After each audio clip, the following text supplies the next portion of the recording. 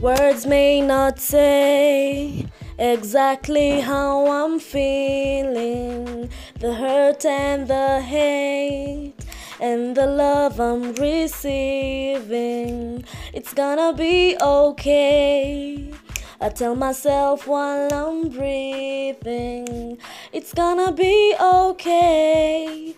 Remember, sage, I'm not sleeping, even no. Anyway, so guys, welcome back to the real episode 2 ya Mindful. By the way, hii episode ingine ilinishaganya credit mambo nyingi lakini taki makasirika. So today we're gonna talk about the fear of being. So to be in French is être. So when I say I am, it's je suis, you are, tu es, he is, il est, elle est, she is, among others, yeah? So most of us are not being I know it doesn't make sense grammatically.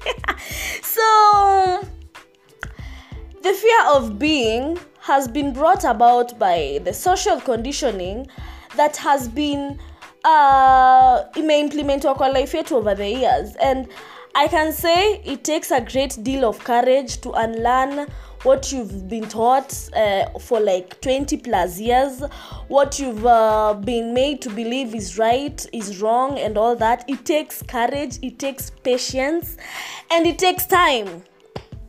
So social conditioning, the social conditioning that society offers, I find it to be very detrimental to individuals and individuality as a concept.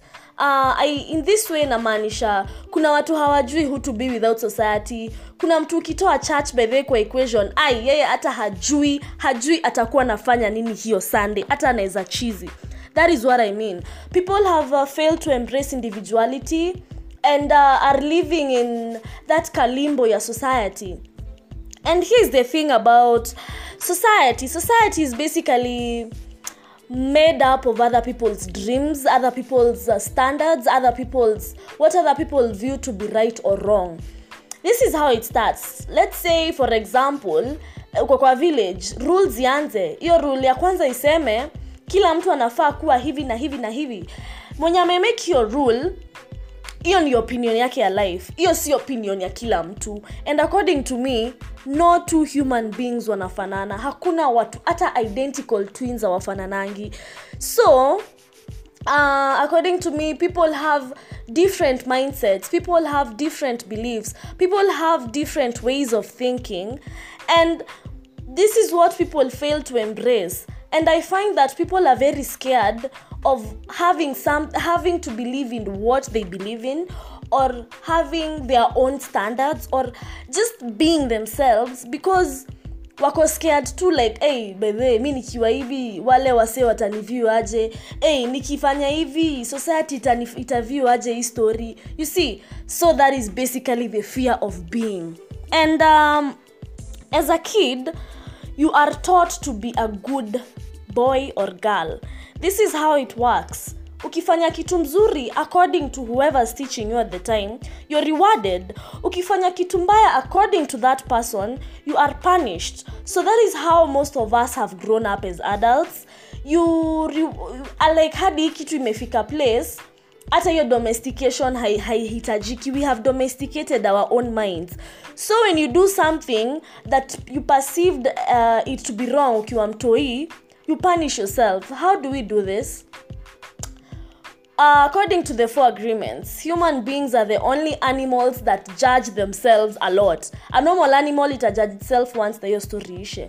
And this happens when, for example, you remind yourself of what you did, then guilt and those poisonous emotions just cloud your thoughts, or someone else reminds you what you did, may it be a spouse, a friend. So you judge yourself literally every time you have these thoughts, yeah? And you will judge yourself every time you think that mimi baby, I'm not doing what's right with society. You start feeling guilty. So most of us have ended up putting masks instead of being us. As I said, most of us will not know who to be if society became disbanded right now, by the way. Yeah. So I definitely believe that as an adult, it is fully your responsibility to unlearn some of these patterns that do not really work for you as an individual, to have your own stand, to have your own belief. And when I say this is to do things that basically make you happy. Si ati tena kuwa na beliefs zenye zinakufanya hapa ukue miserable 24/7. And when people say, oh, hell is a place of suffering, of judgment, of blah blah blah, all I think of is society, because society has become hell. And I find it weird mtu akiniambia, hey, if you don't do this you'll go to hell. Me, I'm like, bro, I'm already there, niko huko. What do you mean? I have been there. And conforming to society without being yourself, without living your truth, itakufanya tu kwe in a place of hell. Kwa mind, thoughts and all that, yeah. So most of us have failed to unlearn these beliefs that do not really represent who we are. Take this for example. Ukiwa mtoi, labda you wanted to be a musician probably, or a creative of any kind, and that probably did not sit right with the adults that were around you, and they probably stated all the negative outcomes that will come with you being a creative, yeah. So as you grew up, you started viewing creatives as people who are wasting their time, as people who are not serious with life. So you just started judging them. And if at any one point you thought about being a creative, you judged yourself. You see, fear of being, because you're afraid of that judgment. Yani, my friend, kuna tu ka panel ka majudges kana kwa kameka kwa akili yako, kana kwa tu kakikujaja hapo when you don't conform to societies, due to tuanga who. So most of us have ended up being very unauthentic human beings, very fake, very ata hatuko.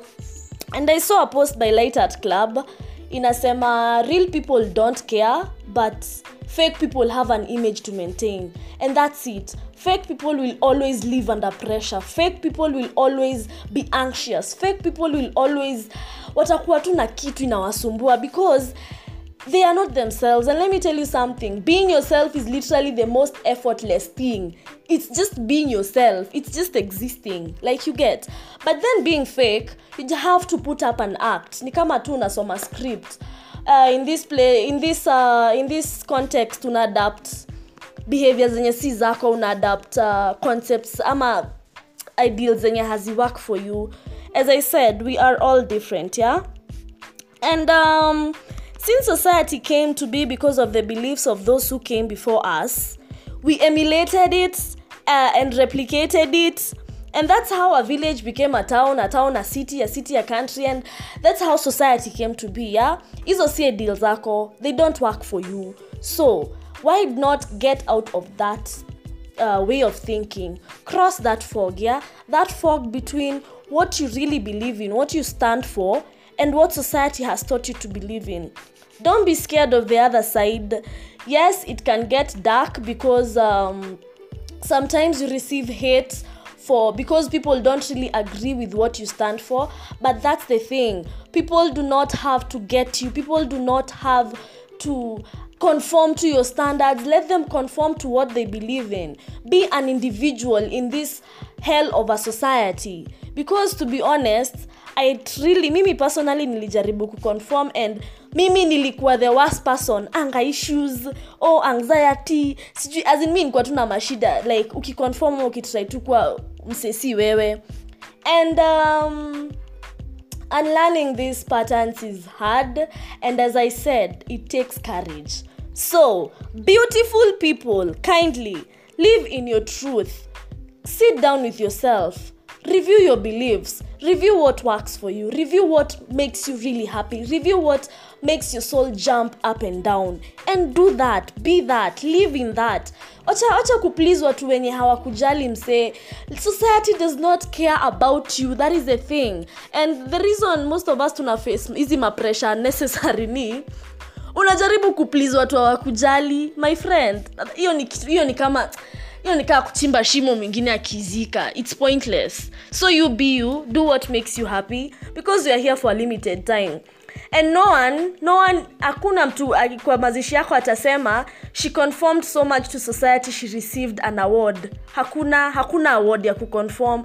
Utaconform ukufe na pressure, ukufe na stress, yet you can simply be you and be the happiest human being ever. I hope you enjoyed the episode.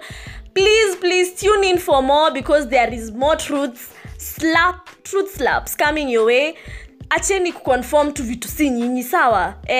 Kama utachukiwa au watu si ati wanakupeanga hewa ama jua ama kitu kama hiyo. You will be hated, but eventually you end up finding your tribe, and personally I am finding my tribe and they are amazing people. So tafadhali, be you, be authentic, and the world will become a very beautiful place to live in.